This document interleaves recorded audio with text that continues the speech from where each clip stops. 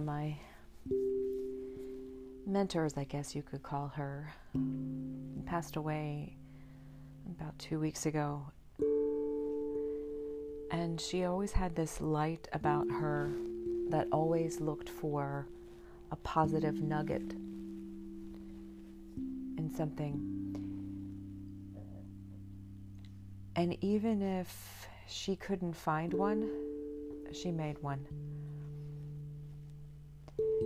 She walked with a cane. And anytime she would approach a door, someone would kind of walk in front of her and hold the door for her. And she would say to them without fail, "You know, I prayed for an angel this morning. You must be one of them." And she said they always had a smile on their face because of that. And she told us she had no idea what that person might have been enduring before or after, but she knew that she could bring that little reminder that there's goodness in everybody. And certainly there's goodness in that one person that helped her just for that brief moment. And it can be difficult, particularly this time of year, to remember that there is goodness and there is hope in the world.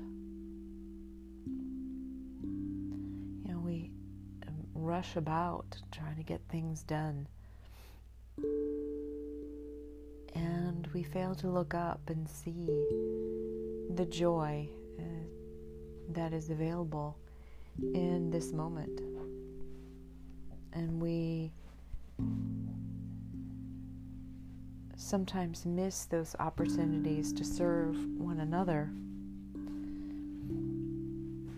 or maybe open our eyes to the people who are serving us just even in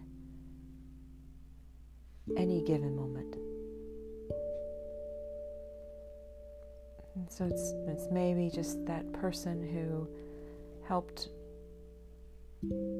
bring something down that you couldn't reach. That person who allowed you to go in front of them in line or in traffic. Or even it's just maybe a dog that comes in front of you and wags its tail. Or a squirrel that comes into your path and stops and just reminds you that, yeah, there's a little bit of goodness in the world. And again, if it becomes too difficult for you to think about that, maybe